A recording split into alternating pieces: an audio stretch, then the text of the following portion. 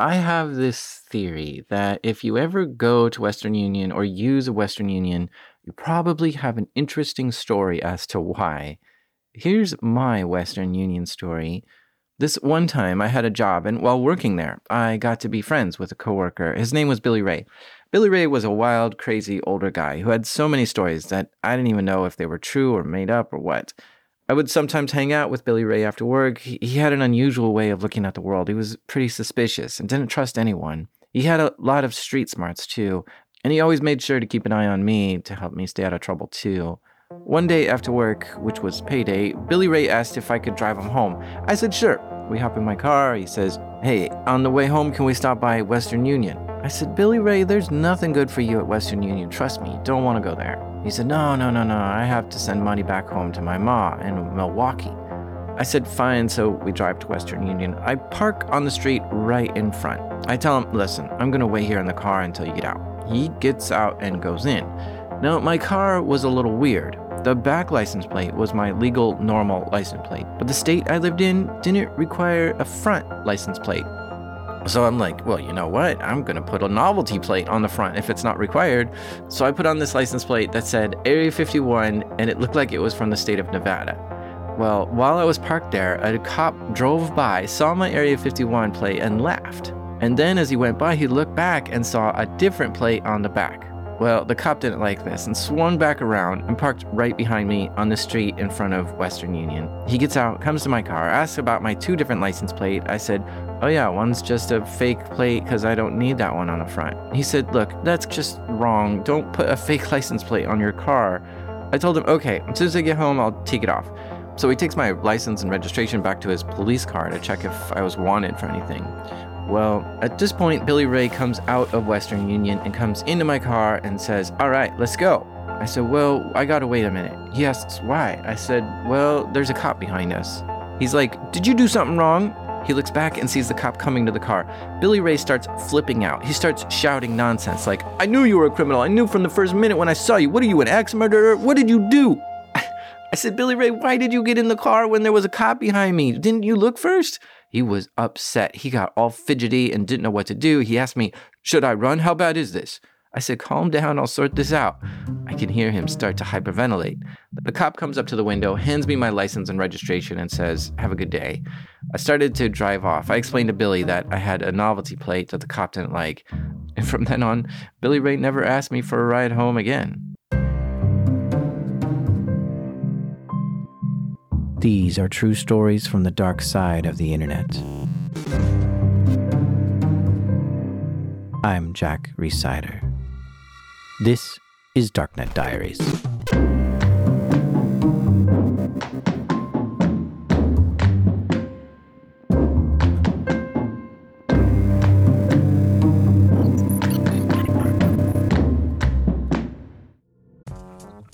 Support for this show comes from Varonis. Guess how many files the average employee can access on their first day of work?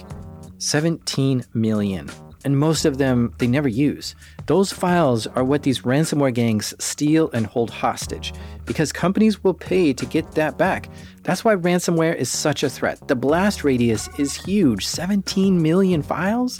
There's so much valuable data that's easy to get and they can make money from. Do you wonder what your company's ransomware blast radius is? Varonis does a free cyber resilience assessment and tells you how many important files a compromised user could steal and whether anything would beep if they did, and a whole lot more. They actually do all the work, show you where the data is open to, if anyone is using it, and what you can do to lock it down before attackers get inside. They also can detect behavior that looks like ransomware and stop it automatically. You can even get a break on your cyber insurance. If you want to learn more, visit varonis.com/dark. That's spelled VARONIS, varonis.com/dark.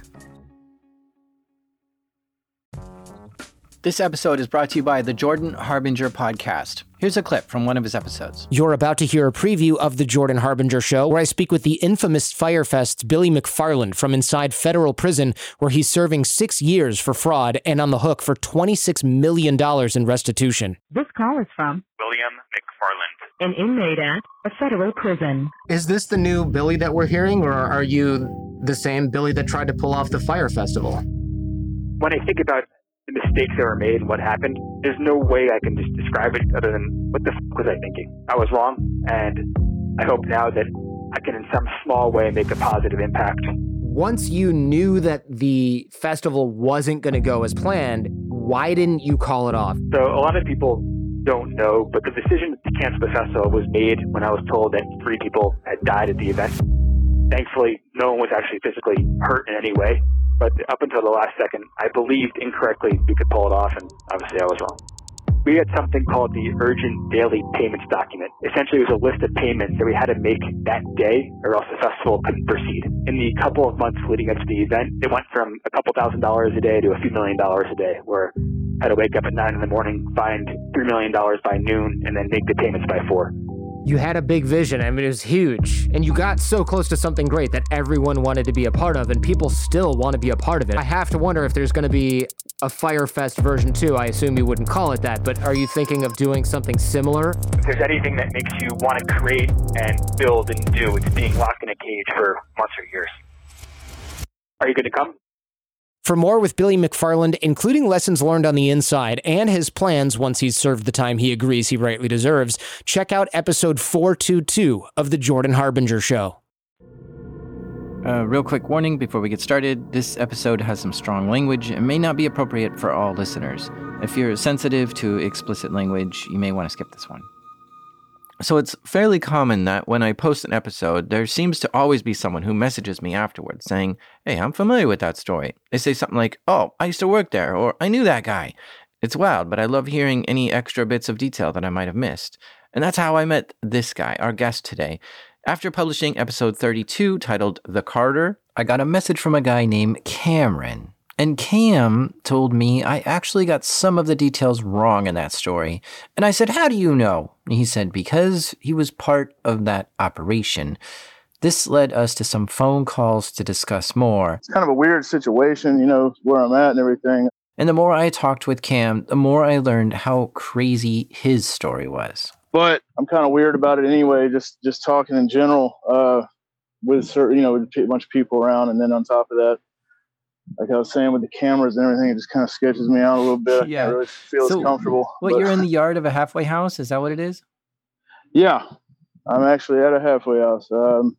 I did about right at about 8 years in prison. Oh, well, I guess you know the ending now. 8 years in prison, currently in a halfway house, which is where we talked over the phone. Now we have this train about to terrorize us. I hear it. You heard it? Yeah. It's going closer. Yeah, you hear it, huh? You hear that thing all night long? Yes. God. They choose like the worst fucking property that they can buy. I guess, it's like the cheapest. So it's always all the jails, and it seems like almost every jail, every fine establishment like this place is usually next to a train track. I just wanted to mention this train part because if you're driving and you hear like a train go by, it might be from this podcast. So after having chats with him and going back and forth with phone calls, I looked through his indictment and tried to piece together exactly what he did and who he was. And I'll be honest, Cam wasn't who I was expecting. Yeah, it's interesting hearing from you because I wasn't sure if you were going to have a Russian accent or where you're from. So I grew up in Augusta, Georgia. Let's start at the beginning, or at least back to high school. His first experience with this side of the internet came when Cam was a teenager. Cam was selling stuff on eBay to make a little money, and his eBay account got hacked. Someone sent him a phishing email, and he fell for it. He entered his password on the hacker's website, and not on eBay's. The hackers then used his password and logged into his eBay account and quickly changed his password and email so he couldn't get in. He saw that someone listed some fake laptops for sale on his account. Then I couldn't actually understand at the time, for the life of me, why anyone would do that. In high school, Cam was into computers and would download some pirated movies too. One day he realized he could put his computer skills to use at school. Cam was falling behind at school and wanted to change his grades. He couldn't actually figure out how to hack into his grades, but he did hack into the school's website and messed around a lot. He made a mistake by telling some people about this prank, and that got him suspended. I learned a quick lesson to watch who you talk to, kind of. That wasn't the last time Cam hacked his school, though. Cam took a CAD class in high school, and he spent the whole class messing around with his friend. Since he wasn't doing his assignments, he came up with an idea: steal someone else's work. He used Sub7, which is a Trojan, to attack the guy's computer in front of him. He got the guy's IP, logged in, took all his work, and then just changed his name on the work and printed it out and turned it in, and got an A for the class. Cam made fake report cards too. He would use Photoshop, design it up, write whatever grades he wanted, make it look official, and then sell it to other students. These Photoshop skills would prove to be pretty useful later on, because Cam was about to enter the world of fake IDs. Do you, the listener, remember when you were 17 or 20, just 1 year away from being able to buy cigarettes or alcohol or do some adult age thing? Well, that wait is very hard for some people, including Cam. So he went online and found a place to buy a fake ID. He ordered one, and to make a fake ID look right, you have to send your real photo in. So he sent a photo of himself and got it in the mail. And it was kind of crappy looking. The cuts around the corners were off, and it just didn't look right. But he thought, what the heck, I'll try it. And he gave it a shot. So one day he went to the store to try to use his fake ID to buy a pack of cigarettes. But the store didn't buy it and confiscated his fake ID. The plan failed, but by this point, Cam had really analyzed what an ID should look like and researched how all this was done and decided he could probably make a better fake ID himself. And this was the decision that sent him on a new trajectory in life. I, told myself that, I'm not going to buy another piece of crap ID. I'm just going to make one. If you're wondering how a high school kid could just decide to make a decent fake ID, you should know that Cam wasn't just an ordinary high school kid. He was deep into computers, and he started hanging around some pretty shady forums and chat rooms. He became a regular on Counterfeit Library, and that's a place that could teach people how to make fake diplomas and IDs. Counterfeit Library was like a precursor to Shadow Crew or Carter Planet or any of those forums that were around then. Oh, the guys from Shadow Crew. I'll have to do a whole episode on Shadow Crew one day because that's a crazy story all by itself. But basically, Shadow Crew was a website, a chat room, a forum, and on the forum, you could trade illegal things. Picture a typical darknet marketplace, but before the darknet existed and before Bitcoin existed. On Shadow Crew, you could buy fake degrees and fake diplomas and stolen credit card numbers and fake IDs. Cam wasn't on that website yet because that website didn't exist, but he was in the chat rooms with the people who would later go on to make Shadow Crew. Cam started learning how to make fake IDs through this chat room, and he downloaded templates and learned about materials. He eventually figured out a process that worked and made his own fake ID. So eventually he was producing some pretty convincing cards for himself. His picture was on it, but with a fake name and a fake address. And they looked pretty good. Better than the one he ordered, at least. Cam was living with his dad at the time. As a teenager, Cam wanted cool stuff to, show off at school or something. Clothes, shoes. When I became old enough to drive a car, he realized to buy this stuff, he would need to find a way to make money. So Cam came up with an idea. He could sell fake IDs to kids at school. He got a fellow student to be his front man, and his friends would make deals, and Cam would make the cards. You'd fill a cartridge up with an adhesive, like a glue sort of adhesive, and you could print with the templates onto the laminates, the design for the hologram. It would print basically the glue for the design of the hologram, and then you'd have the right mixture of these powders for different, whatever state would be a different mixture of gold and silver or whatever, and then you'd sprinkle it on there with stated adhesive, and now that was your holo pouch. Now those laminates would have a mag stripe on them too for California or for Texas, for the states that it applied to or whatever. His local business was going well, but Cam wanted to sell more cards and make more money. So he took his business online and started selling the fake IDs on internet forums. And something strange started happening. People were buying lots of fake IDs. Like one guy would buy dozens of fake IDs with the same picture, just lots of different names and addresses. This would be like $1,000 worth of fake IDs. Cam couldn't figure out why, but he just kind of shrugged and made them and shipped them and let the mystery go. But then one day he got a clue. One day a guy ordering a bunch of fake IDs from him made an intriguing offer. He said, I can either pay you $1,000 or I can send you 2,000 carded Western Union. Now, which would you prefer? So, of course, I've been hearing and reading about, people carding Western Union and things like that. But I didn't realize it was the first interaction with somebody that was actually doing it, I guess. Cam put the pieces together. This guy was carding. Carding is when you use stolen credit card details to buy something, either digitally or by counterfeiting a physical version of the card. You can use these for anything, shopping online, cashing out at ATMs, or sending money to someone through Western Union. What this guy was offering is he would send Cam $2,000 through Western Union, but it would be from a stolen credit card. This is more risky for Cam because it's illegal to receive money that you know is stolen. So he had to make the choice, $1,000 in clean money or $2,000 in stolen money. I was just really curious and kind of, I guess, fascinated by all the stuff that people were talking about on there. Just kind of, but at the time it was really all through. I didn't really believe for sure that a lot of people were really doing all this stuff. You know what I mean? Like it kind of just seemed like, okay, for real, are they actually doing this? And it was a whole different ball game back then. I mean, things were pretty much wide open.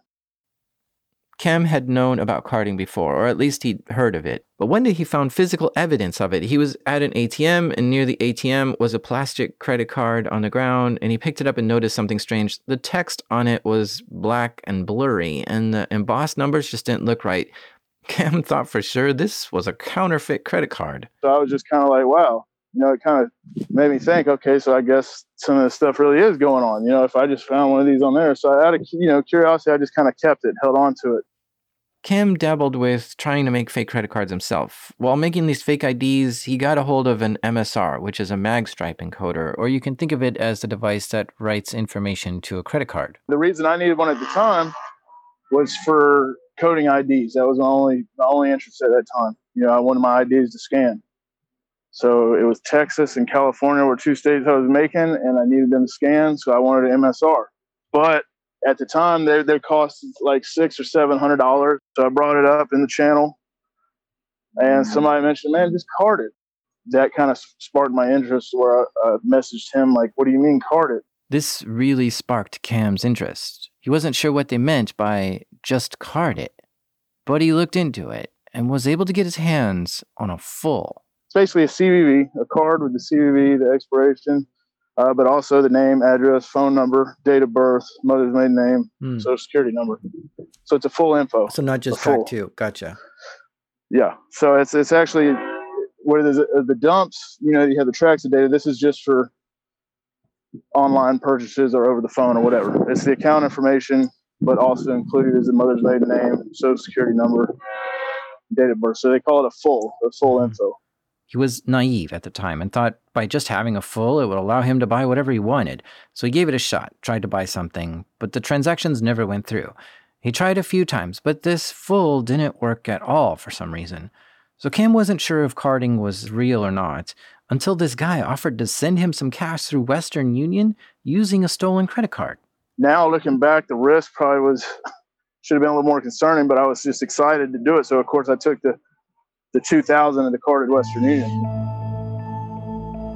That meant Cam had to pick up the money in person. Now, Western Union is a way to transfer money from one person to another. You can call them on the phone, give your credit card details to them, and tell them who's going to pick up the money, and they'll take the money out of the credit card, and when the person comes in and presents proper ID, then Western Union will give them the money. There are official Western Union shops out there, but this is such a popular service that it's often seen in grocery stores and gas stations in the US and around the world. So he makes a fake ID, puts a picture of himself in it, but uses a fake name and address and everything, and then tells the guy to send money to this fake name he just invented. So the guy calls up Western Union, gives them the stolen credit card numbers, and sends $2,000 to this fake name that Cam gave. And Western Union took the money out of the credit cards and held it for Cam to come get. Cam gets word the money is there, but he didn't have a car. So his friend's girlfriend drove him to Western Union. He goes in, fills out the form, gives that ID to the lady at the counter, and the lady picks up the ID and looks at it and looks at Cam. Cam starts to get nervous. He's committing fraud, and he knows it. And any mistake could get him caught and in trouble. And since he made the ID himself, he knew just how many mistakes it had. But she doesn't notice any problems. She counts out the money, hands him the cash, and he walks out of the store $2,000 richer. It's kind of a, I guess, a rush or whatever you want to call it. It's kind of an odd feeling. It was like, it's kind of a thrill. The guy Cam was working with online was impressed at how well the transaction had gone. He wanted to keep buying fake IDs from Cam, but he had another proposal. He's like, hey, I want to keep buying it from you. But also he's like, hey, matter of fact, do you just want to start picking up transfers for me? Because you're like the perfect drop guy. You make the IDs yourself. Cam was the perfect guy to do this. A rebellious teenager, good at computers, good at making counterfeit IDs, and who's interested in the whole carding scene. He could quickly whip up a new ID whenever he needed to go drive and pick up some cash. And then his job was to act like someone else for 5 minutes, hand them the fake ID, and wait for them to give him cash. So he agreed to this plan. And all of a sudden, something clicked in Cam's head. And now he understood why people needed multiple IDs with the same picture. They weren't 16-year-olds buying fake IDs to drink and smoke. They were using IDs to card. Cam was no longer peering into the dark world of carding. He realized he was already living in it. So I took the offer. I said, yeah, actually, no problem. So they start working together. Cam would make a few fake IDs for himself and tell the guy what info was on the ID, and the guy would call Western Union, give them stolen credit card details, and tell Cam it's ready. Cam would then go down to any Western Union and pick up the cash. The plan was actually working pretty well. Cam started making some real money from this. Every day he worked with the guy, he made about $5,000, and that's a lot for anyone, but especially a high schooler. I was making obviously more money than I've ever made in my life because I was only in high school at the time, making thousands of dollars a day. Now, I will say that he was a little older than me, so he was more disciplined, and so he actually understood that it was something that probably wasn't going to last forever. Then Cam and the guy had a falling out. Their agreement just fizzled out somehow, and all of a sudden, Cam was back to where he started. But now he had a taste of the dark life. Cam liked the money that was coming in, and he was still selling fake IDs, but those $5,000 days were gone. Cam didn't like being cut off from this, so he decided to take what he learned and go into business of his own. The only problem was, Cam didn't have the skills to card yet. He understood the idea and the concepts of it, but wasn't sure about the means and methods to actually do it. He could make fake IDs and pick up the money, but his partner had always acquired the stolen cards and made the money transfers. He needed to get some stolen cards. He needed more credit card information. He needed help. So he turned to the place that always helped him before, the forums and the chat rooms of Counterfeit Library, which was now just about forming into Shadow Crew. And he had the skills and ability to withdraw money from a stolen credit card, but he didn't have the stolen credit cards. He turned to the forum to figure that out. And there's an option of buying them or becoming a cashier. But the problem is, people in these forums were not always very trusting. They were hesitant to work with Cam. And actually, I kind of faked it. I faked it till I made it. I just kind of said that I know how to do this. And I had a general idea of what the guy was doing that I was working with. But of course, I hadn't done it. I didn't have any experience. So I know just from reading guides and tutorials and stuff on Shadow Crew and whatnot, that I know kind of what he's doing, but I haven't done it. So I just kind of bullshit my way through it until start advertising in the channel that I know how to do it. Cam found a couple of guys from Kosovo, a country in Southeast Europe. These guys were looking for someone like him. They had acquired a lot of stolen credit cards. Who knows where they got them, but they were looking for anyone online who was willing to be a cashier. Someone to take these stolen credit cards and figure out a way to pull money out of them and then keep half of that and send the other half back to the guys in Kosovo. So somebody hits me up, like, hey, look, we want to try you out. The Kosovo guys give him a test. They send him the full details of 5 stolen credit cards. The plan was that Cam would cash out on these cards and send half the money back to the guys in Kosovo. Cam did some research on the best way to try to charge these cards and gave it a shot. His plan was to call Western Union and give them the credit card details over the phone and try to send money to one of his fake identities. He tried to get cash from the first card, but that card was declined. Shoot, he hung up the phone, waited a while, and called back and tried another card. But that card was declined too. The third card was declined, and the fourth card declined too. Shoot, this wasn't working. He was worried that if all 5 of the cards were no good, then it might make him look bad. Because what do you tell the Kosovo guys? That all the cards were bad? Would they even believe you? Or would they say, no way, we gave you good cards, man. You must have just cashed them out and kept the money. And they could ruin his reputation. Cam wanted to work with these guys, but their cards were not working. He crossed his fingers and tried the 5th card, and to his surprise, it went through. he was able to send $500 through Western Union to one of his fake names. I went, picked up the $500 myself, and made a decision just to send all of it to them and say that was actually for 2 orders. You know what I mean? I kind of bullshit my way a little bit, saying that 2 of them had worked out, 1 failed, or whatever it was.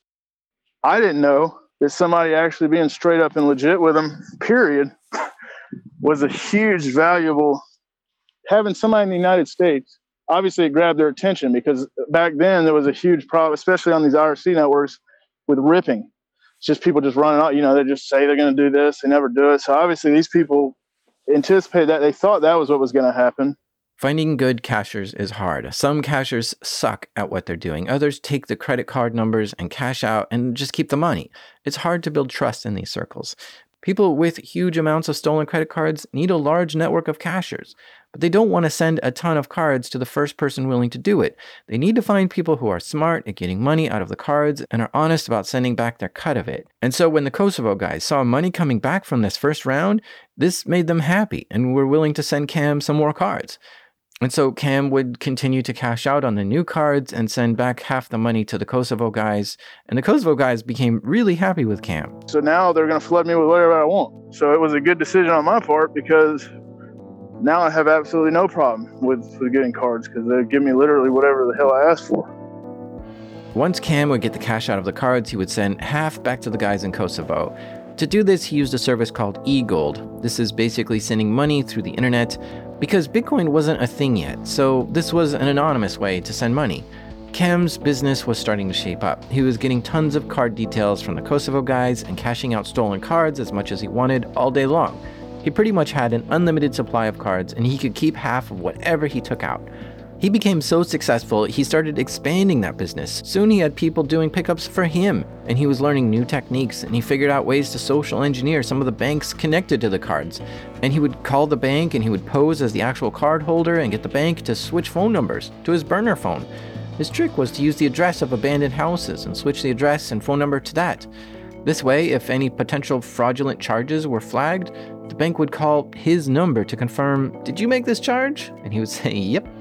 And the money would go through. But nowadays, this wouldn't work. Nowadays, they got flags for an address being changed within 30 days, or things like that. I think that's because someone ruined it. Right. Somebody, I don't know who the hell. Now, all this time, Cam was still doing all this through Western Union. He would call them on the phone, give them the card details, and they would charge it and make it ready for him to pick up with his fake ID. And he would sometimes go to the same place to pick up his money a few times, and he did try to go out to different places, which meant sometimes taking a road trip and visiting Western Unions far away. But Cam knew it was also possible to take money from these cards by just using an ATM to withdraw money. The only problem was he didn't know how to do that. To start, the ATMs require a physical plastic card. Cam had dabbled with this in the past, but never did figure out how to get these cards working right. So how do you get the card details printed on a physical card? At the time, there weren't very good tutorials on how to do that. The people who taught him seemed to just be guessing on how to do it, and it's really quite difficult. See, on a credit card, there are multiple pieces of information. A card has track 1 data and track 2 data, and in these tracks is the information that machines need to process the card. Then on top of that, there's CVV1 and CVV2 data on a credit card. Now, one of these is only in the magstripe data, and so the only way to get it is to actually scan the card and see what's there. So unless you have that, this gets really hard, but not impossible. But this track data is obfuscated and confusing to figure out. It's encoded in a weird way, and it has lots of extra bits and characters which mean different things. So even though he had the credit card data, he needed to figure out how to encode it properly to be functioning track 1 and track 2 data when it gets swiped. I mean, just to give you an idea how weird this is, track 2 data uses a 5-bit scheme. 4 data bits plus 1 parity bit. Now with 4 data bits, you have 16 possible characters, right? But it's not hexadecimal. 0 through 9 are valid characters, but then it uses colon, semicolon, greater than, less than, equal, question mark, and dot. So yeah, figuring out how to get these characters written into the card properly is tricky, but Cam wanted to figure it out, so he started getting supplies. Getting the blank credit cards and the card reader is easy. Anyone can buy this stuff on eBay, and even Amazon sells it today. But the expensive and tricky part is the software used to write the cards properly. So Cam spent hours trying to turn his blank cards into real usable credit cards. He'd try a few different cards and write stuff on them, and then drive to an ATM and swipe them, but none were valid. And so he'd go home and try some different methods of writing the data to it, and then drive to the ATMs and try again, but it never worked. The machines always gave him errors. Cam was getting pretty discouraged about this and was about to give up. Until one day, he put his card in the machine and it recognized it, and it asked him how much money he wanted. And he asked for the max amount of money, and it just shot out at him. It worked. I used to always remember the kid off the movie Terminator 2. Remember him pulling money out of the ATM machine or whatever? Withdraw $300. Come on, baby. Come on. Yes. And some 20s flew out in the little tray. So, I mean, the first time that happened, it was like, holy shit. You're taking some numbers that basically just came off the internet. You know what I'm saying? From then on, cashing ATMs became a regular part of his routine. But it didn't always work for him. The encoding was still not right. Something wasn't perfect. When you go to do these pickups at Western Union and this one at the ATM, are you wearing disguises, or do you do it at night, or do you have a trick? No, I mean, no, I would obviously wear like a hat and, you know, some basic stuff like that. But what I learned actually over the time is the cameras don't really matter that much, especially if you're out of town. Now, the reason I say that is because surprisingly, a lot of the times, I guess it's never reported. It's like how I was saying, I'd go back to the same Western Union a lot. And the guy still to the day, at least right before I got locked up, would still say, hey to me, how you doing? You know, how's business going? Stuff like that. And I mean, over years, I picked up and also sent God knows how many. Like I used to send a lot of money too, you know, Adam, but also pick up a lot of money. So I don't know how many times I picked up, and then with different names, all sorts of different names and IDs and shit. I mean, he still recognized me and would still say, hey, how you doing? You know, I mean, it was. But if you go to the same Western Union shop every day and pick up $1,000, do they get suspicious? No. Yeah, right. Now, no, obviously you can't do that. But I will say this. I went to tons of them over and over again, and I would, for whatever reason, never hear anything about it. There was one in particular, and I always thought it was funny because I've been in there with so many different IDs, so many different names. I had some bullshit story, you know, of what I would throw it in there while I'm doing it, you know, to kind of make it a little easier, like, you know, to kind of smooth it over a little bit so it didn't seem suspicious as to why I'm getting all this money. A lot of it was like stories about outsourcing web development to Kosovo, just bullshit. Cam keeps getting cards from the guys in Kosovo, but at this point, he's experimenting with buying his own dumps. But then he got his hands on one thing that would open up all kinds of new opportunities. Actually, somebody came along on RC and made a deal to me. It turned out it was, I guess, I don't know if you call it a scam, but it was somebody being pretty slick. Okay, they were selling a program, and the program was called DC.exe. Now, DC.exe was just a real simple little script that, looking back at, I mean, it was compiled. It wasn't a script, but I mean, all it did was had a couple simple functions, apparently, to read an input file, you know, and spit out an output file. This was the magic software used to format the data so the MSR could write the track data to the card properly. Cam found out later it wasn't so magical, but at that time, this was the missing element to his operation. This would allow him to write stolen credit card data onto blank credit cards more effectively. All it did was just do a couple little operations to the track, you know, added the tracks, it automated the process basically. Mm-hmm. But at the time, everybody thought it came with a bin list of all the known bins to work with that program. You know what I mean? So you could put in the in file, you could put a list of fish cards with the expirations, and you'd run it on the out file would be the generated track data, right? Mm-hmm. Now, this dude offered to sell this to me for $1,500. Tough call, huh? A shady guy on an internet forum is offering to sell Cam a program called DCR.exe for $1,500? I don't think I would buy that. But Cam, well, I guess he thought in for a penny, in for a pound, so he bought it. And the software worked. It encoded the track data onto the cards perfectly. Now he's unlocked the next level. He doesn't have to go to Western Union every time he wants to take money out of these cards. Now he could just print some new cards out and go to any ATM and get some money out that way. And there's so many more ATMs than there are Western Unions in the world. Not to mention you don't have to interact with anyone at an ATM. It's just a machine. And so there's no one that can detect you or spot your fake ID or anything. His possibilities just exploded. And Cam rode that explosion. He printed up fresh stolen cards and would drive around to different ATMs, just taking money out wherever he wanted. It was kind of magical. You weren't growing more nervous. You were actually getting more confident and brave. Right. That's kind of what happened. I guess just because you get a little more, like I said, man, it's nothing I really am proud of doing. It's not something I like bragging about or nothing like that, but it's just kind of how it plays out.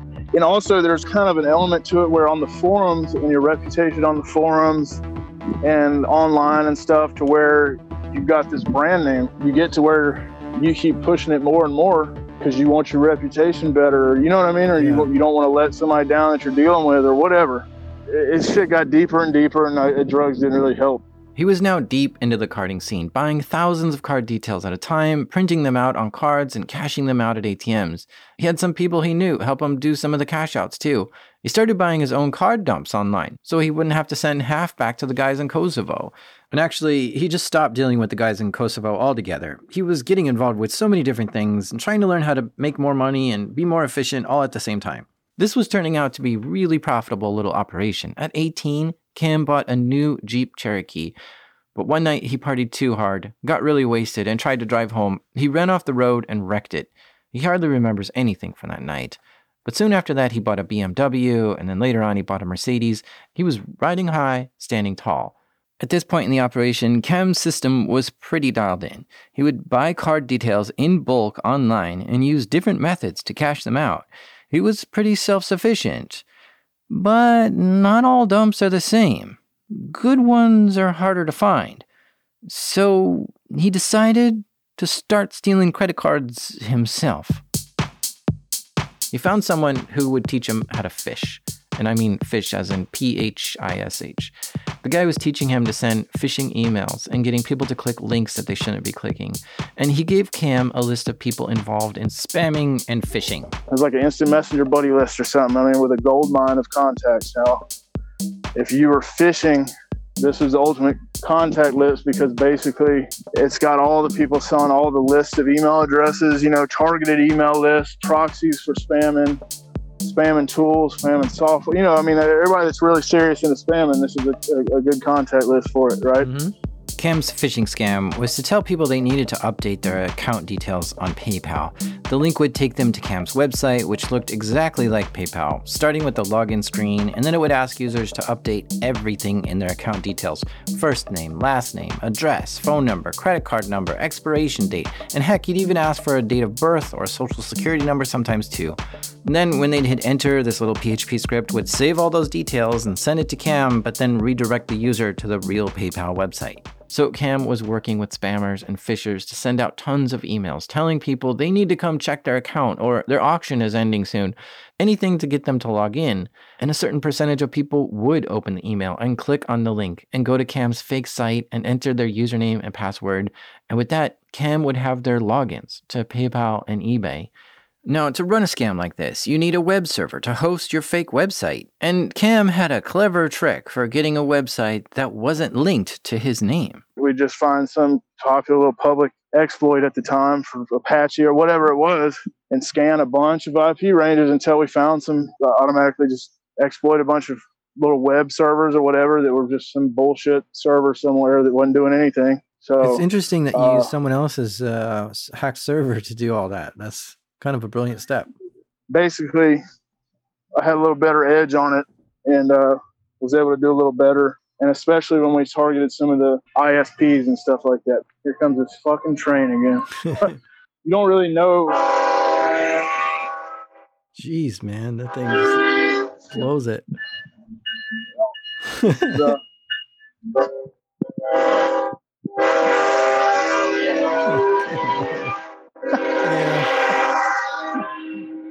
I mean, actually, you get kind of used to it.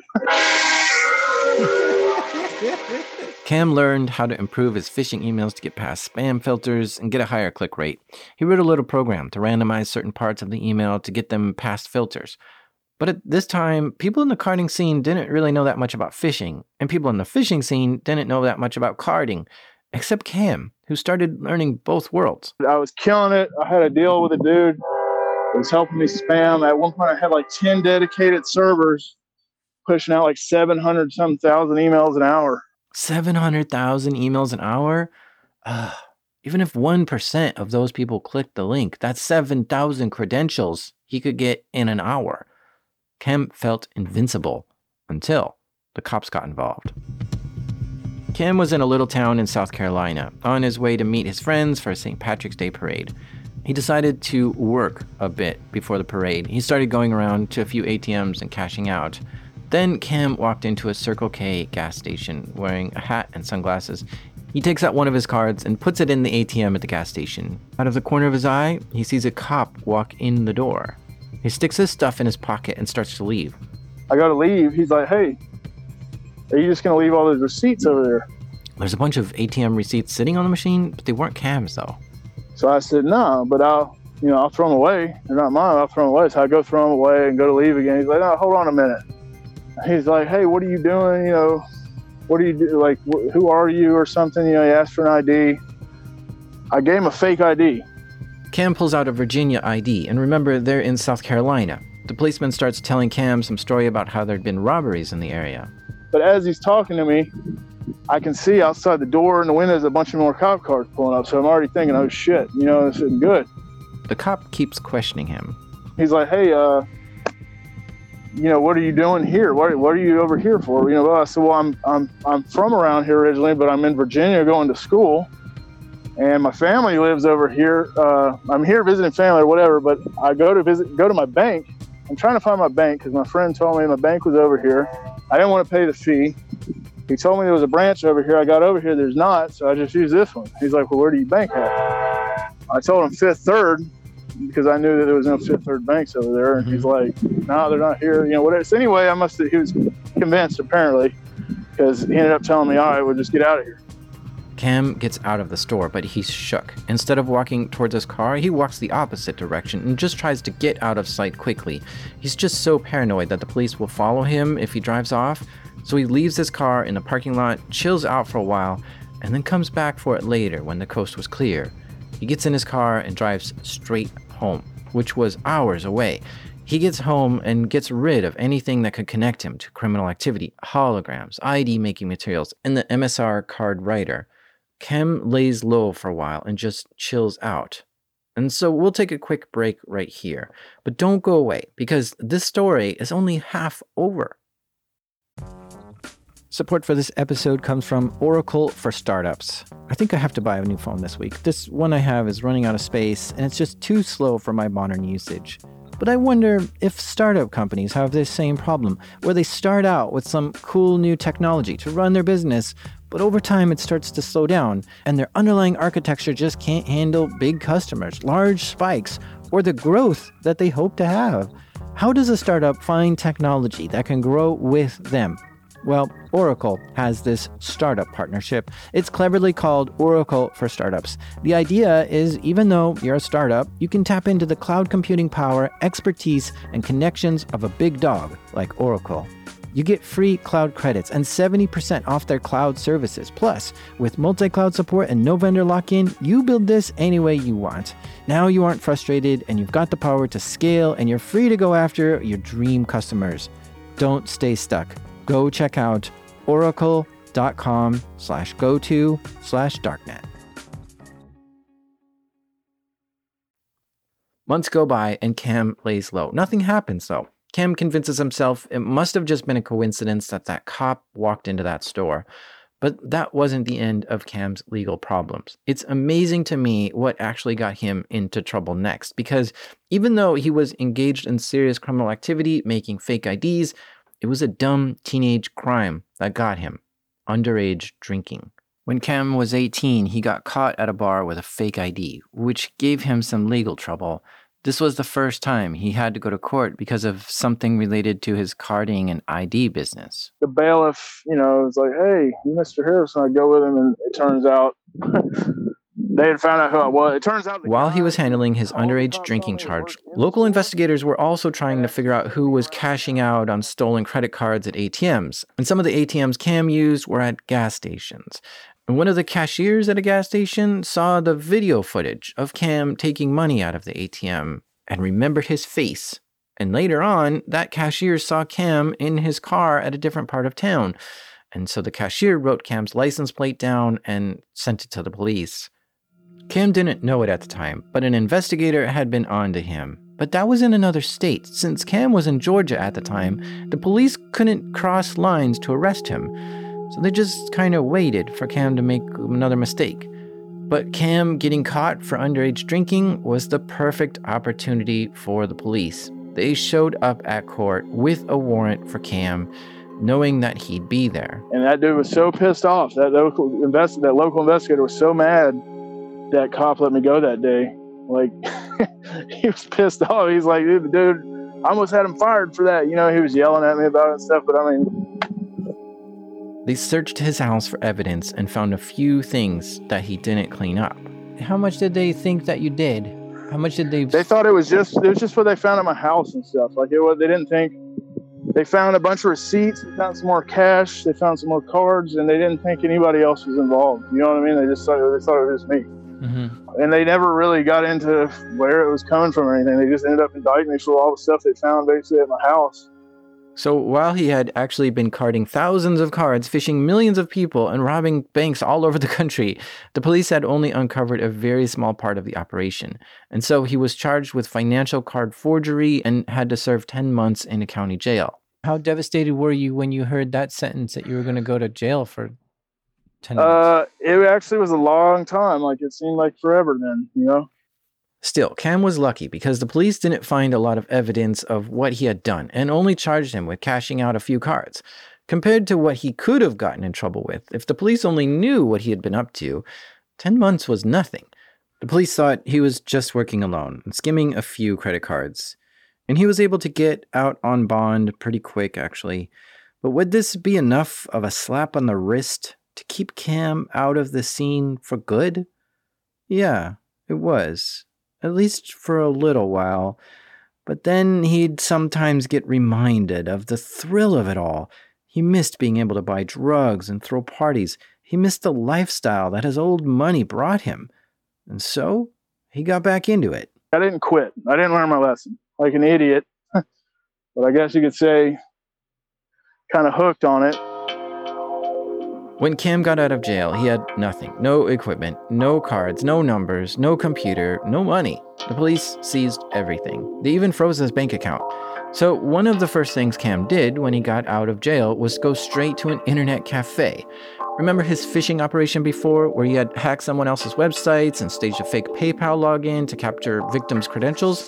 Yeah, well, he remembered the FTP password to that site. So he sat down and tried to log in. His password worked first try. He was in the server, and he looked around for the data, and sure enough, there were a lot of victim usernames and passwords. Bingo! This would be all that Cam needed to get going again. He could use these people's PayPal and eBay logins to buy whatever he needed on eBay. I carded some cheap web hosting, put the scam page on it, even carded an email list from some other marketing supply company or something like that. Carded some hosting for a PHP mailer, put it on there, spammed some, got a few more cards. Anyway, I came all the way back up from scratch from a fucking FTP login that I remember the PayPal scam page was on. Did a couple Western Unions, got some more money back in my pocket. All from, well, I gotta say a friend loaned me a couple cards and I had that scam page. I turned it into more cards and back all the way back into doing dumb shit, Cam used stolen information to get a new laptop, a card writer, fake ID printer, and went straight back to his old habits. But I will remember, I ended up having all a bunch of the computers that were at the cyber cafe. I had Darkmailer installed on all of them and were blasting out spam. And I remember there was some kids that would come play Counter-Strike there. And while I'm sitting there configuring dark mailer on a couple of them because I would just hide the process. I remember hearing a couple of them complaining about it lagging pretty bad. So it's kind of funny because it's probably because all the machines were sitting there blasting out spam.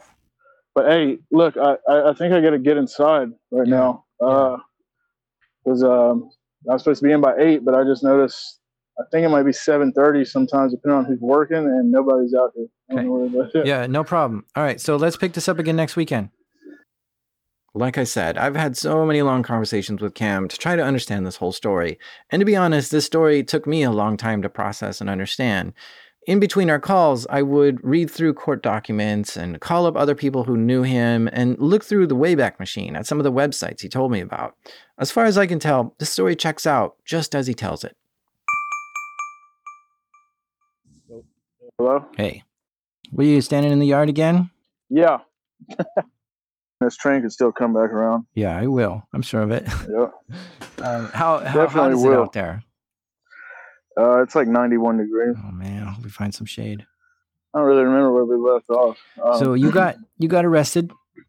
You lost everything, and you had an FTP server, and you were able to get into that. So I mean, here's the thing I don't get: is you just freshly got arrested, freshly got out. Why didn't this teach you a lesson? Why didn't you stop then and say, okay, yeah, that's too dangerous. I don't want to go back to prison. You know, I'd already been living on my own, and at the time I needed some more money. So it was just something I could do immediately to kind of solve that problem. And also I was just young and pretty dumb. You know, I mean, I didn't realize exactly the extent of trouble that I was really getting myself into, I guess. You know, also was doing a lot of drugs at the time, to be honest. So, I mean, and also another thing is kind of like, once you kind of make some of those connections, you know, kind of like your reputation online, I guess, that'll kind of draw you back too sometimes. You know, it's like you don't want to let that reputation go or something. I don't really know how to explain it, but I definitely wish that I didn't. Cam had fully established himself once again. He was buying cards, cashing them out, and making money right and left. He even took it further than he did before. Now, at that time, I wasn't doing a whole lot of it myself. I had some other people involved.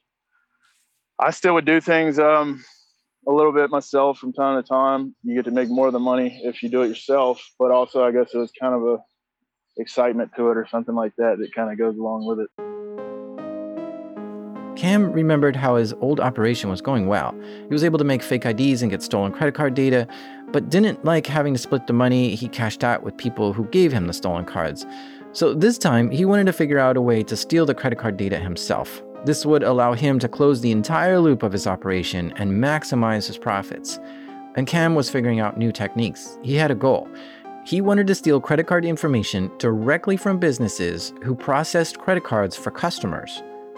He had watched how others had done it before him and jumped into the game. First is to identify businesses who process credit cards. Now, he didn't want to target big businesses because they're typically more secure. If you want to keep your site from getting hacked, one thing you can do is just make it harder for criminals like Cam. It's kind of like being chased by a bear, right? You don't need to be faster than the bear, you just need to be faster than the other person who you're running with. So Cam didn't even try big businesses. Too hard, he thought. But what about small businesses, locally owned restaurants, barbershops, coffee shops, bakeries, stuff like that? They might not have done a thing to secure their network. So targeting them might be easy like grabbing low-hanging fruit. He would drive around and find potential targets and go in and see if they had free Wi-Fi. And if so, he'd sit down and connect to it. One thing I'd do is we'd have somebody go to a business and get the public IP address if they had free Wi-Fi or something like that. Now I know that either that system or something close to it might be their processing system. You know what I mean? Because so now that IP, I'm going to scan that whole range. Some small shops didn't separate their guest Wi-Fi traffic and their cash register system. So while inside the shop, he could scan around for all the computers on the network, find a machine that might be a cash register, and try to get into it.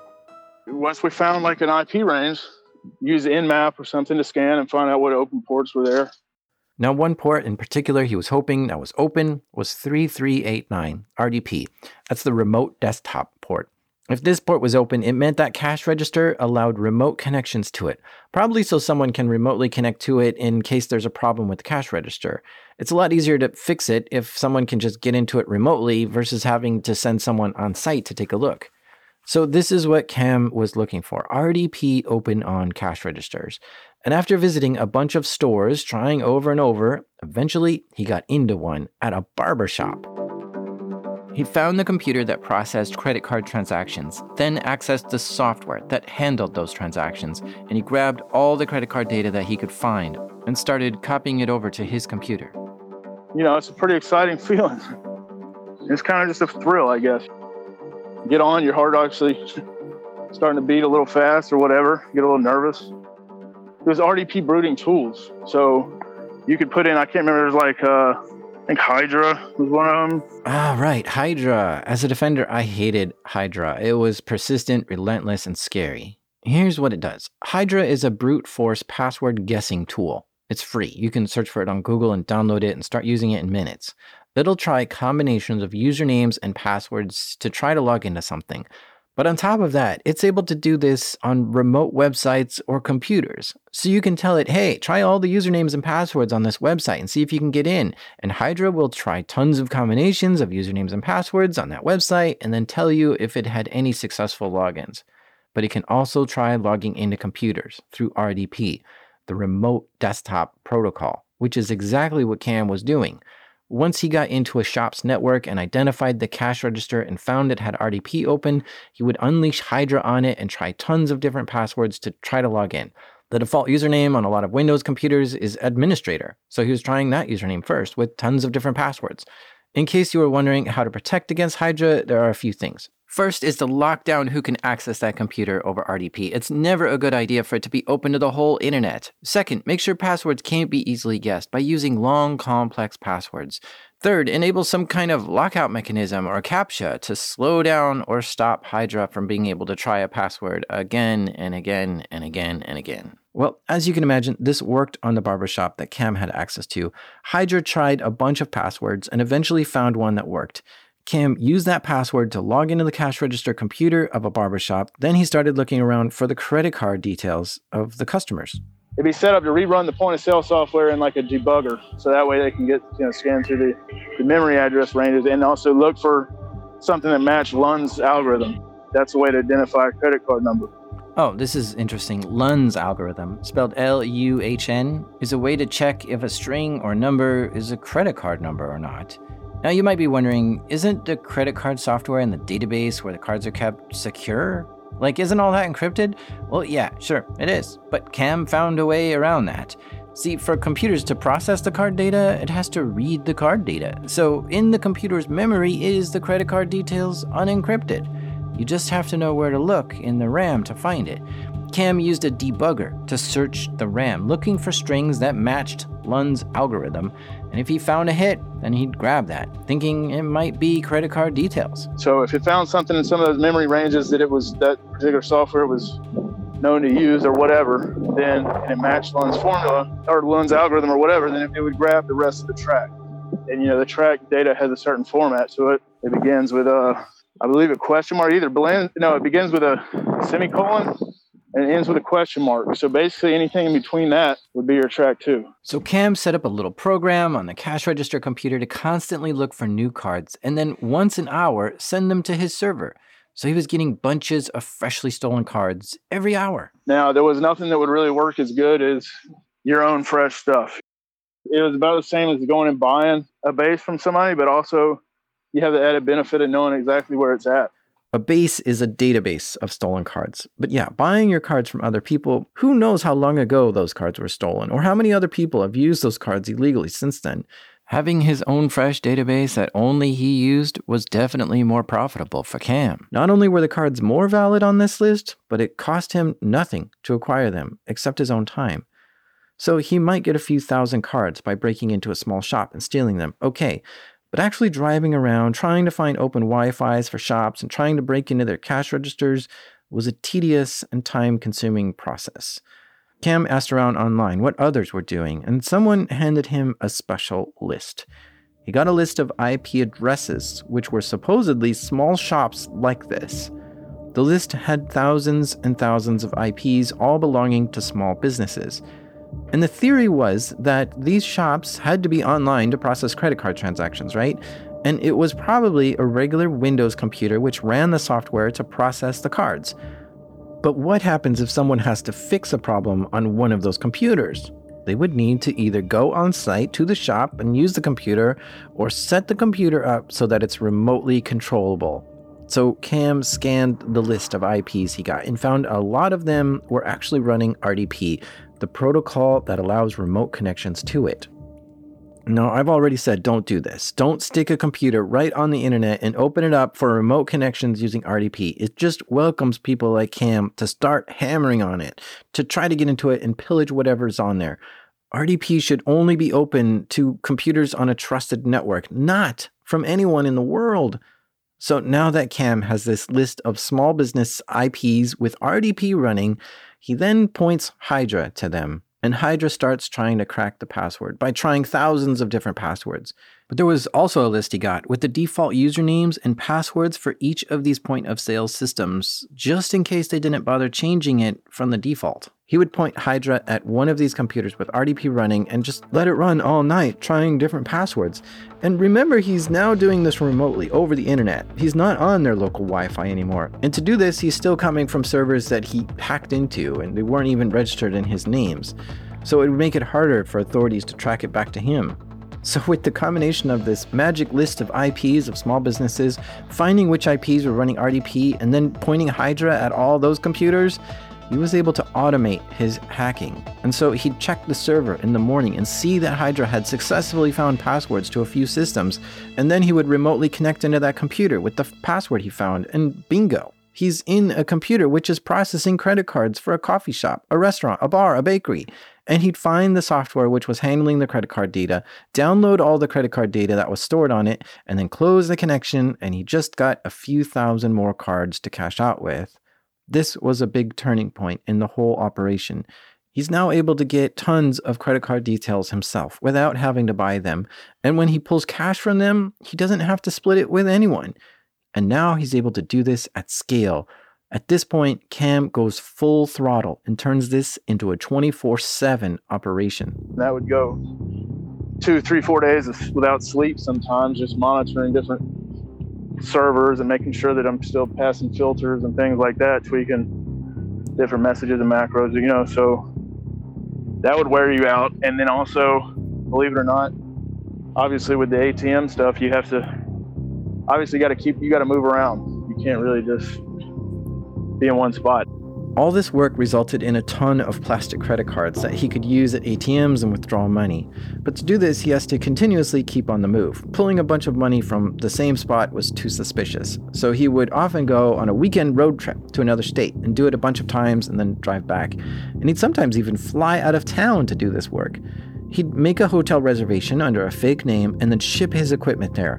Then he'd fly out and spend a few days on the job, hitting up dozens of ATMs all over town, pulling money out with credit cards.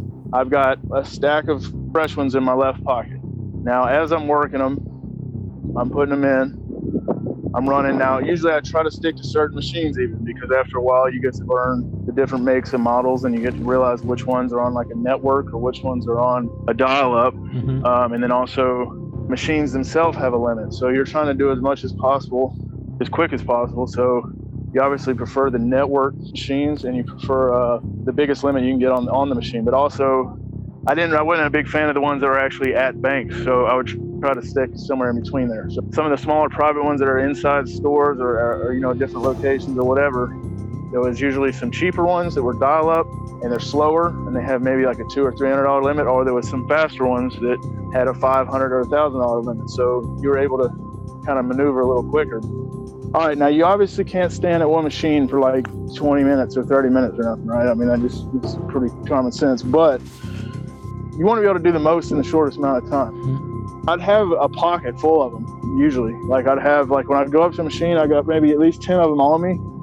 Now, not all of them are going to work, especially as time went on, the numbers became a lot more and more of them are working, but I'm going to start with all in one pocket. If one of them didn't work, I'd usually put that in a back pocket. And if one did work, I'd usually take the receipt and the cash that came off of it, wrap it around the card, and put it in my right pocket. How many ATMs do you think you would hit in a busy day? Well, it's like I guess some of it doesn't really matter now, because like I get kind of paranoid of like some of the numbers. Okay, we don't have to get into it. But no, it's cool. Like, okay, I'd say this doesn't really matter at this point, because okay, the most we're talking pulling like 100 and some thousand a day. You know what I mean? But you got to figure it got to where that's like 20% is my number. Cash withdrawal limits restarted at midnight, so he'd usually be up till then so he could cash out on that ATM twice. And then he'd go back to his hotel, dump out all his cash on the bed, and reorganize. I'd usually spend 2 or 3 days at least doing it. And then by the end of the third day or whatever, I've made a nice chunk of money, but also I'm pretty worn out and sketched out and tired of, dodging everything that comes along with that. There's something hypnotizing about a large amount of money. I can just picture Cam sitting on one of the beds in his hotel room, staring at this pile of money on the other bed, where the slow reality hits him that he did it. The money is his, and it's real, and all the things he could buy with that. But then the sudden jolt back to reality whenever he heard someone talking in the hall or a car door slam outside in the parking lot. There's a lot of anxiety and stress that came with stealing a lot of cash like this. How many cameras saw him on that trip? Did anyone notice his face around town? Were a trail of his fingerprints going to lead back to him at any moment? The duality of simultaneously feeling rich and in fear gets to a person. I did a lot of partying. I did a pretty good bit of traveling, which some of it was to do with business, or whatever, as far as this goes. And drugs. I've pretty much lived at 4 or 5 star hotels for a little while, as far as different places I was bouncing around between, and cars, clothes. What kind of cars what kind of cars did you have? Whatever. I've had a couple Mercedes. I had a pretty nice BMW. I had some regular, just like the trucks I told you about, just kind of like a regular day-to-day little truck or whatever. Different things like that. But my favorite car was my BMW Alpina. It was a 2008 Alpina, which is like the B7. It's like a special edition 745. Tell me about the parties. What were some of the more exciting parties? I had a New Year's Eve party at the Intercontinental Hotel. Basically, everybody I knew, criminally or otherwise, was there. This is a suite? A suite that you rented? Yeah. This was like a presidential suite at the Intercontinental. There's a lot of drugs, drinking, and fun, and a lot of girls. Yeah. Did you have like a DJ? No, I didn't have a DJ there. Can you take a guess how much you spent on that party? Yeah, I spent about $15,000, I think, on that party. So, I mean, at that moment of your life, that was probably the peak excitement of it all, right? You had the cars, you had the parties, you had everything you wanted. What was life like for you? Were you totally happy and satisfied? No, you know what? To be honest with you, I couldn't say I really was, man. It was a lot of stress. There was times that it was great, but also, like I said, I got pretty deep off into some of the drugs, and it kind of went up and down. It was really stressful, man. It's not something I really want to go back to. Like, I guess it was kind of the only thing I knew for a while. I really just wish I had went a legitimate route somehow in the opposite direction or something, something that I could get the same thrill out of it, but in a different way, where it wouldn't put me in prison for 10 years or whatever. To be honest with you, it wasn't as much about money for me a lot of times. I mean, that was like a good byproduct to begin with. Money wasn't really my main concern or motivation. It was partly, obviously I needed to make some money, but it was more about, is this going to work, and seeing if this would work, and actually seeing it work, and just kind of the thrill that came along with that, and just the excitement, I guess. Also advancing up, like I said, the reputation thing. For some reason that was a big part of it as far as online goes. But anytime, it seemed like almost every time something really good came along, something came along that messed it up. The beginning of the end for Cam started when he found a new forum, Carter.su.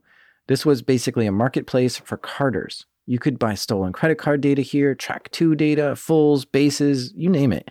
You can connect with cashers, or you can ask questions and learn how to card. It was kind of like a loosely based criminal eBay. As it turned out, the feds had an eye on Carter.su, but the website itself was bulletproof, meaning the server was hosted by a company somewhere in the world which just didn't want to listen to U.S. law enforcement. So the feds couldn't seize it or shut it down. So they had to wait. And they got lucky when the person who was running Carter.su moved the server. For some reason, the people running the site were moving hosting providers. And so for a few days during this transition, Carter.su was moved onto a server in Dallas, Texas.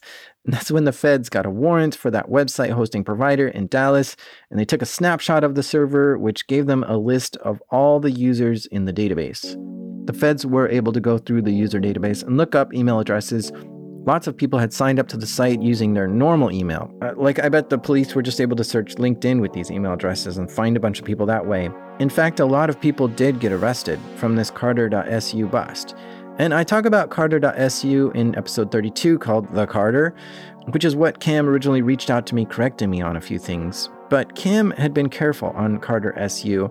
He registered as the user Kilobit, which he didn't associate to his real name anywhere. It didn't seem like the feds had any leads on catching Cam from this bust. Cam made an unrelated mistake, though. He partied too hard one night at a DoubleTree hotel in Alabama. He was staying there with a friend, and they were smoking weed in the hotel room, but someone called to complain about the smoke. Cam got a knock on the door, and his friend opened it. It was the police, and they made their way into the room. Well, were you thinking like, oh shit, oh shit, oh shit? Yeah, of course. The police asked for their IDs, and Cam gave them a fake one, of course, the one he actually used to reserve the room with. I was pretty worried, but I mean, it kind of was like, all of a sudden, they were thinking I was the guy on the fake ID. And then when one of them found my real ID, they're kind of like, who is this? So I'm telling them, oh, that's me. So they still haven't connected the two until he hears the other one calling a warrant check on the fake name. He's like, well, if that's him, who's he? Who's this? Cam gets arrested and the Secret Service interviews him. Now, you might be thinking, what the heck does the Secret Service have to do with this? Aren't they supposed to be protecting the president? Well, they do that, but they also investigate financial crimes too, like stolen credit cards. And for some reason, they had a hunch that Cam was into more than just fake IDs. This is the second time being arrested with a fake ID, and the time before he was busted doing stolen credit card stuff. So they investigated him further to try to figure out more. One of them made a comment that, we talked to Washington and they know who you are. Now, at the time, I'm thinking that, they're just trying to scare me or something like that. But it wasn't a bluff. The police had confiscated Cam's computer and they found something very interesting on it. When they booted it up, Kilobit appeared on the screen. Cam had named his computer Kilobit, and this was the same name he used on the Carter.su forums. And the police knew about Kilobit for years. The Secret Service in Las Vegas had been submitting reports about the alias, trying to figure out who was behind the name. One of the things that kind of got me in a little more trouble was helping out a lot more and a lot of people's questions and advice, a lot of things like that. I think that kind of what made me more like a relevant person on that forum in their eyes anyway. And then just being around for a long time and people knowing generally who I was. But Cam didn't know that then. In his mind, he had just been caught with some fake IDs. And he got out on bail, and he was thinking he might get lucky a second time and just get away with a slap on the wrist. But that fantasy started to crumble one day when he got a call from his brother. My brother calls me and tells me that that Secret Service and Homeland Security had just left his house. So I'm like, man, what? I'm thinking, what? Okay, what the hell? They were looking for you, but they wouldn't tell me what it was about. Cam was getting worried. Now they're investigating his brother. Now they have Homeland Security involved. Cam had 2 phones, a normal one and a burner one for shady activity. He noticed that he'd lost his burner phone. So later that morning, he called a friend thinking he might have left his phone at his friend's house. I'm like, hey, man, I think I left my phone at your house. And he's like, yeah, you definitely did because Secret Service and Homeland Security was here this morning looking for you. So, now I'm starting to realize, well, it's kind of weird. They're not only in one city, but they're in another city several hours away. Cam doesn't know what to make of this. He starts getting nervous. A few days pass, and he keeps hearing about the indictment related to Carter.su, but he convinces himself that he's clean and there's no connection between him and Carter.su that he left behind. Then, while reading a blog, he comes across a copy of the indictment with his name on it. Cam calls his lawyer. Now I call him and I'm like, hey man, I'm indicted by the feds for the RICO Act in Las Vegas. And he was like, well, how do you know that? I'm like, because I'm reading about it on a blog. And he's like, well, I'm like, there's a copy of the indictment on the guy's blog, man. Do you want me to send it to you? He's like, yeah, send it to me and I'll call you back. So I email it to him. He calls me back and he's like, yeah, if you go to court, they're probably going to be there to arrest you. So I didn't go. Cam gets a new ID, a new car, a new phone, and splits. Well, I'm not going to officially say I went on the run. For a month, he holes up in an apartment, too afraid to go out. He feels like the walls are closing in on him and there's no place to go. Finally, he can't take it anymore. He goes outside to get a haircut. On that day, some local cops pull him over. Cam can tell right away that this isn't just some traffic stop. They tell him to get out of the car and put his hands on his back. And he gives the cop a fake ID. They pat him down and put him in the back of the police car. They ask him if he knows who Cameron Harrison is. I told him no. I told him no, but, I was just, scared. Obviously, I didn't really know exactly what to do. An unmarked car pulls up by the police car. The police talk to the man in the unmarked car who comes over to Cam, holding a big blown-up photo of Cam. And they know exactly who I was. I mean, from the minute I was in the back of the car, he asked, who Cameron Harrison is, And that was the end for Cam. He went directly to jail, did not pass go, and stayed there. They had quite a lot of evidence on him. They knew about all his activity on Carter.su because they had his computer too, and all the equipment from his house. The prosecutors knew he had broken the law, but they were trying to figure out exactly what he had done and how bad it was. Helping criminals on forums is not that bad, but breaking into small businesses, stealing credit cards, printing them, and going town to town draining every ATM in sight certainly is. Would the feds be able to figure out that he had stolen all these credit cards himself and done all that work? He wondered just how much the courts knew about him. Do you know how much you may have made from all this illegal activity? Like in total, did you make $1 million or more? I mean, that's kind of a topic that isn't something I like to say a whole lot, like, in public or whatever. But let's, I guess you could say I did pretty well. I lived very nicely for many, many years, which with no worries, I guess you could say. Yeah, I don't really want to put a whole number on it like that. It was really hard for the police to sort out what they were dealing with here. The roll-up of Carter.su identified a lot of criminals, so Cam's indictment had 39 other people on it, including him. Tons of people on that site were trafficking and cashing out on stolen credit cards. Tracking every card, trying to figure out how much was stolen was a mammoth task for law enforcement. But they came up with a number and decided that everyone on the indictment has to pay $50 million in restitution because the feds claimed everyone was responsible for the group's activity. How are you going to pay $50 million off? That's a good question, man. The $50 million was determined because the courts decided the entire group of 39 people had stolen $50 million from credit cards. Because some of the people in the indictment were stealing the cards, and some of the people were selling the cards, and some of the people were cashing out of the cards.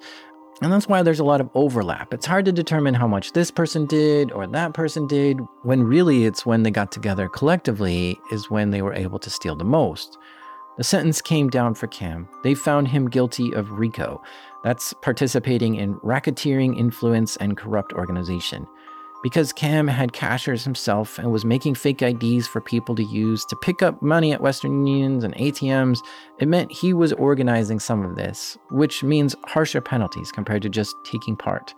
He was found guilty, and the judge sentenced him to 115 months, which is 9 years, 7 months.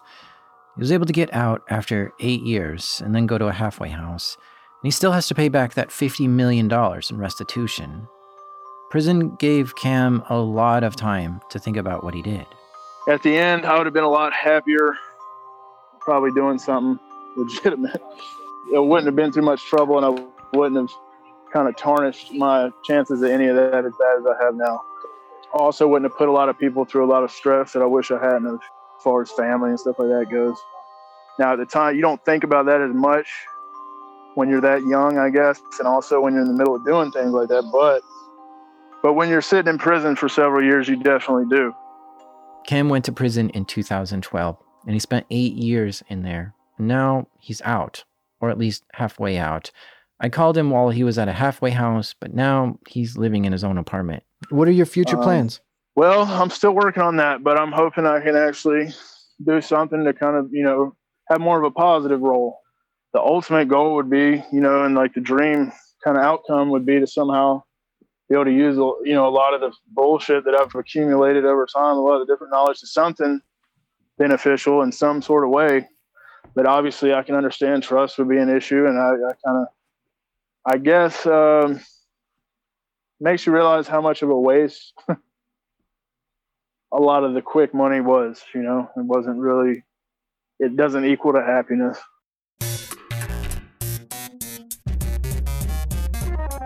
A big thank you to Cameron Harrison, aka Kilobit, for coming on the show and telling us your story. You can follow Cam on Twitter. His name there is Cam Says This. This show is made by me, Jack Rhysider, where the only cards I trade are Magic the Gathering cards. This episode is produced by Alana Strauss, who's always checking her shutter speed. Sound design by the marvelous Andrew Merriweather. Editing help this episode by the mini-boss, Damien. Our theme music is by the Space Traveler, Breakmaster Cylinder. And even though I keep getting in trouble for placing realistic plastic snakes under the data center floor tiles, this is Darknet Diaries.